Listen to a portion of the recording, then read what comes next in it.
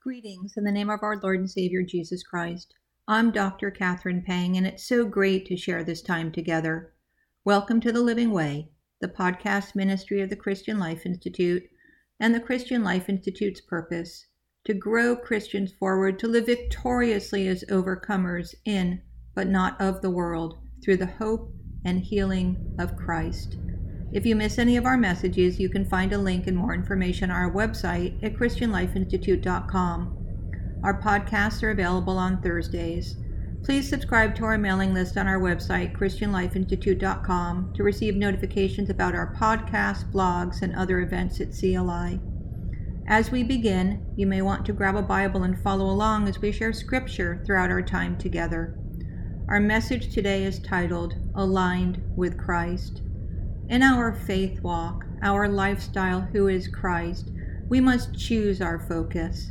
Let us choose to see the urgency of eyes on Christ, alignment vertically, connection to our vine as we are the branches. As a Christ follower, we choose to desire to be a surrendered vessel of the Lord. That does not mean it's easy, nor that we always live in the moment as a surrendered vessel of the Lord, yet it's our desire. And our choice is portrayed in our attitudes and actions that align with our choice. Alignment requires conformity. So let's begin with Romans 8:29, and I quote, "For those whom he foreknew, he also predestined to be conformed to the image of his Son, in order that he might be the firstborn among many brothers." The idea communicated is that the work of Christ, while complete in our justification, results in an ongoing work in our life and ultimately a manifesting and an outworking of Christ in the believer, in you and I. John, in 1 John 3:2-3, we are reminded that there is a future hope of conformity to Christ's character, and even now it gives us increasing moral purity, a righteousness, a holiness in our lives. As we grow in holiness, we grow in conformity to the image of Christ, and more of the beauty of his character can be seen in our lives as we are a reproduction of him. We are an imitator of Christ Jesus, as Paul reminds us, imitate me as I imitate Christ. The life in Christ is an intentional choice.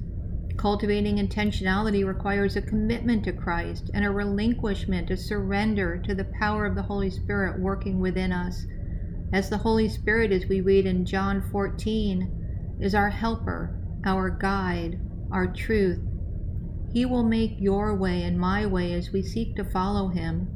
We must first remember to align ourselves vertically in the truth and hope who is Christ.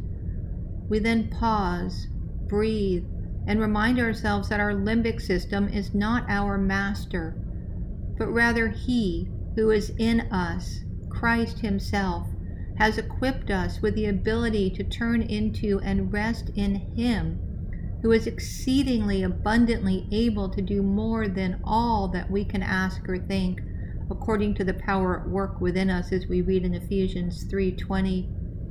Oswald Chambers, who you may be familiar with, wrote in My Utmost for His Highest, and I quote, "Sanctification, the impartation of the qualities of Christ, is a work in progress. I am through the Spirit led to a continuous perfection that will not be complete until the glorification. I pray that the Spirit will have more of me and that I will have less. I pray for the real desire to die to the flesh. We are all works in progress, as we refer to at the Christian Life Institute. We all must choose every moment of every day to live as a surrendered vessel, to choose, as Paul would say, to crucify the flesh, and to remember from Galatians that it is not I who live, but Christ who lives in me." Peter makes it clear that believers are to pursue holiness, and his language leaves little room for doubt about the need for believers to be dead to who they were and live in their new righteousness. In 1 Peter 1:14-16, we read, and I quote, "As obedient children, do not be conformed to the passions of your former ignorance, but as he who called you is holy, you also be holy in all your conduct, since it is written, 'You shall be holy, for I am holy.'" Peter is citing Leviticus 11:44 through 45 and 19:2 and 27, where the word holy is used by God 150 different times in the Old Testament to demand that very thing from his people, both personally and in community with one another. We clearly from Scripture are called to be holy as the Lord is holy. Once again, we have a choice to make God-honoring choices that reflects His holiness and righteousness in our decisions, our attitudes, and our actions.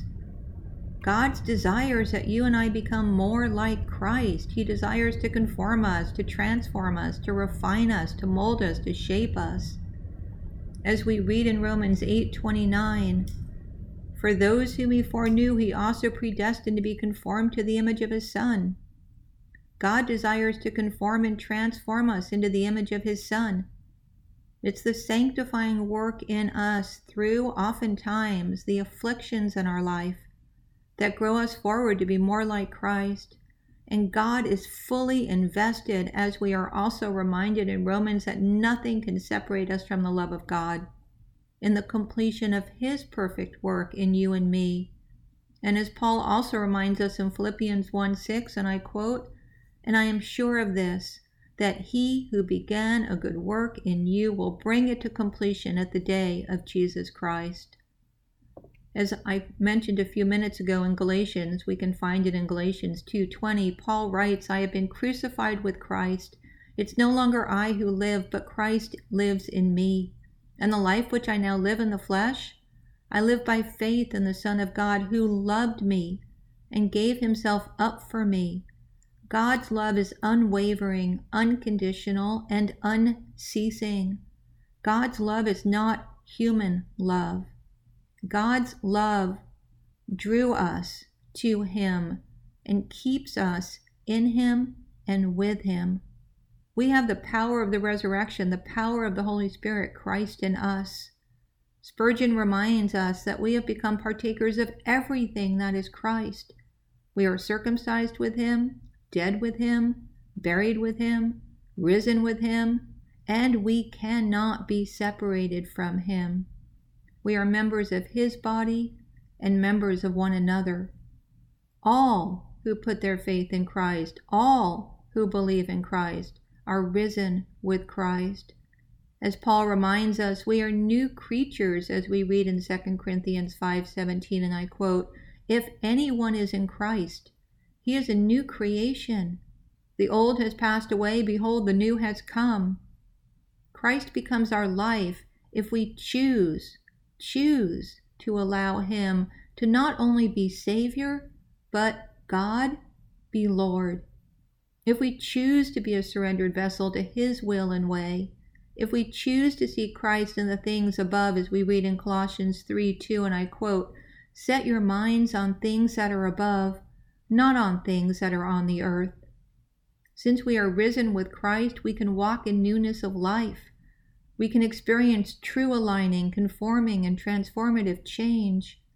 As Spurgeon says, and I quote, "How great the change! For now the power of corruption within us is broken.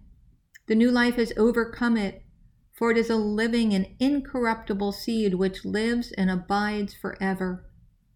In 1 John 1:3 we read, and I quote, "See what kind of love the Father has given to us, that we, you and I, and those who embrace Christ as Savior and Lord, should be called children of God." And so we are. The reason why the world doesn't know us is that it did not know Him. It did not know Christ, as we read in 1 John. With David in Psalm 8:4, we can read, "What is man that you are mindful of him, and the Son of Man that you care for him?" God is mindful of us. God cares for us. God loves us. God is with us. We can practically in the here and now seek the things above, the things not of this world, and value them as Christ values you and me. He will align us with Himself as we allow Him to direct us, guide us, lead us in His ways. John reminds us in 1 John 2:20 that we have an anointing from the Holy One, and further in 2:27 that His anointing teaches you about all things and is true and is not a lie. and just as it has taught you, you abide in him. For we know from John's Gospel that the Holy Spirit will guide us into all truth, as we read in John 16:13.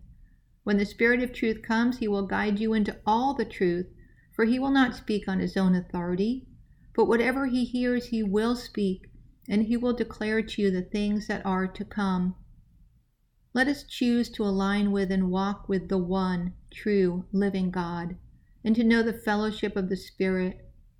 Paul reminds us as he closes his letter to the church in Corinth in 2 Corinthians 13:14, and I quote, "Let the grace of the Lord Jesus Christ and the love of God and the fellowship of the Holy Spirit be with you all." Let us seek heavenly graces, for every good and perfect gift is from above, coming down from the Father of lights, with whom there is no variation or shadow due to change, from James 1:17. Let us seek more faith, more love, more patience, more zeal. Let us choose to pursue greater charity, greater brotherly kindness, greater humbleness of spirit. Let us choose to pursue and follow after Christ as his command, "If anyone would come after me, let him deny himself and take up his cross and follow me." Let us pick up our cross, follow after Christ in his footsteps, and allow him to sanctify everything by his love, loving our neighbor as ourself, as we read in Mark 12:31, aligned with Christ.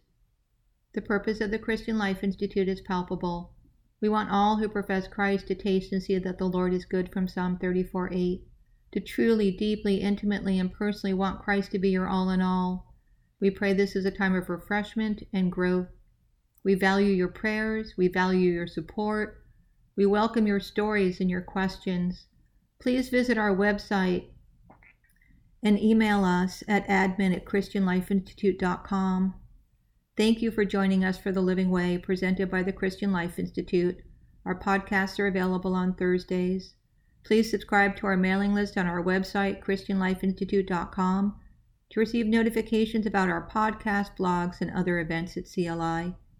I'm Dr. Catherine Pang. Thank you so much for joining us.